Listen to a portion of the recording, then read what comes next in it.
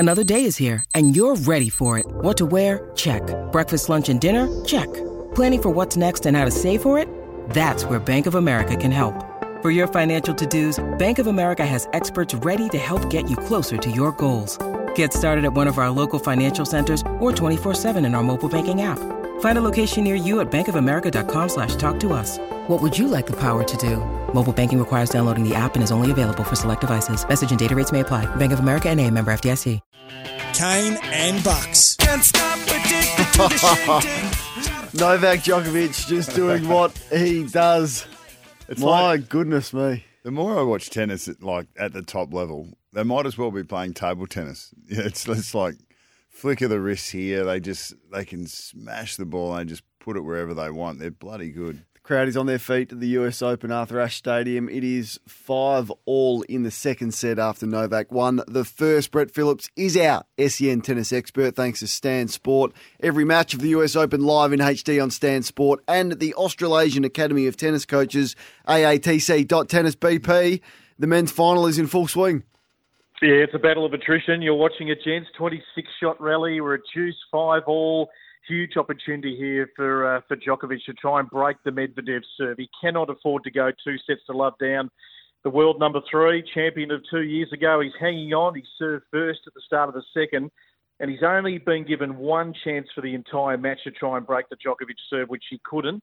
So that's how good Novak's been on serve, but we'd expect nothing less between these two. The first game of the whole match set the tone as they were just sort of feeling each other out. But, yeah, long extended rallies using all corners of the tennis court. He's looked out on his feet a few times, Djokovic, but we've seen this. He can get the wobbles as he does there and get off balance, and then he'll just sort of reset and come up with an incredible shot. I think there's a little bit of mind games there at times. That's a huge hold here for Medvedev to go 6-5 up. Great battle at the moment. All right, what's been the fallout for the women's final? Coco Gauff sound like such a popular winner, BP?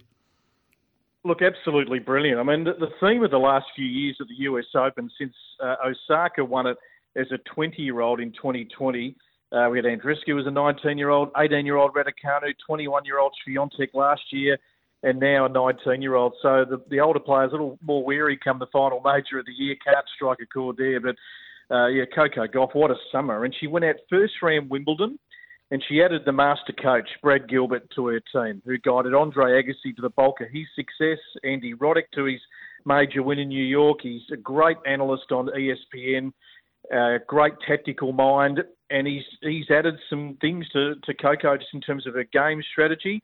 And since Wimbledon, she went 18-1. She won a 500 tournament, a 1,000 tournament, and now a major. And she held her nerve a set down. Crowd wanted her to win.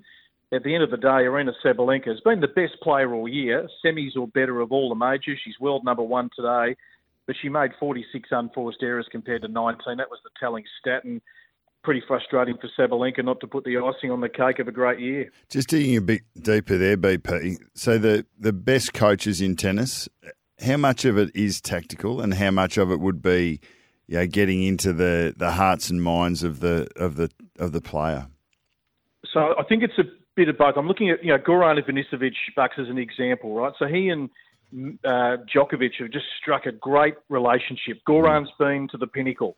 He was a very good player, won a slam. So they tend to bring in these big coaches for the really big tournaments who just know the pressure of playing in these huge matches. But Brad also he's got a great sharp tactical mind, because a lot of tennis players can be just sort of up and down, not thinking about the game in terms of variety of shot and just working at their opponent, doing their homework on their opponent. And he everything he touches in his coaching career has turned to gold, really. All right, BP. Well, this one, it's going to be a marathon. It's already gone over 2 hours, the final of this one. So hopefully that continues. Love your work over the last couple of weeks. Appreciate it this morning. Pleasure, guys. Thank you. Brett Phillips there.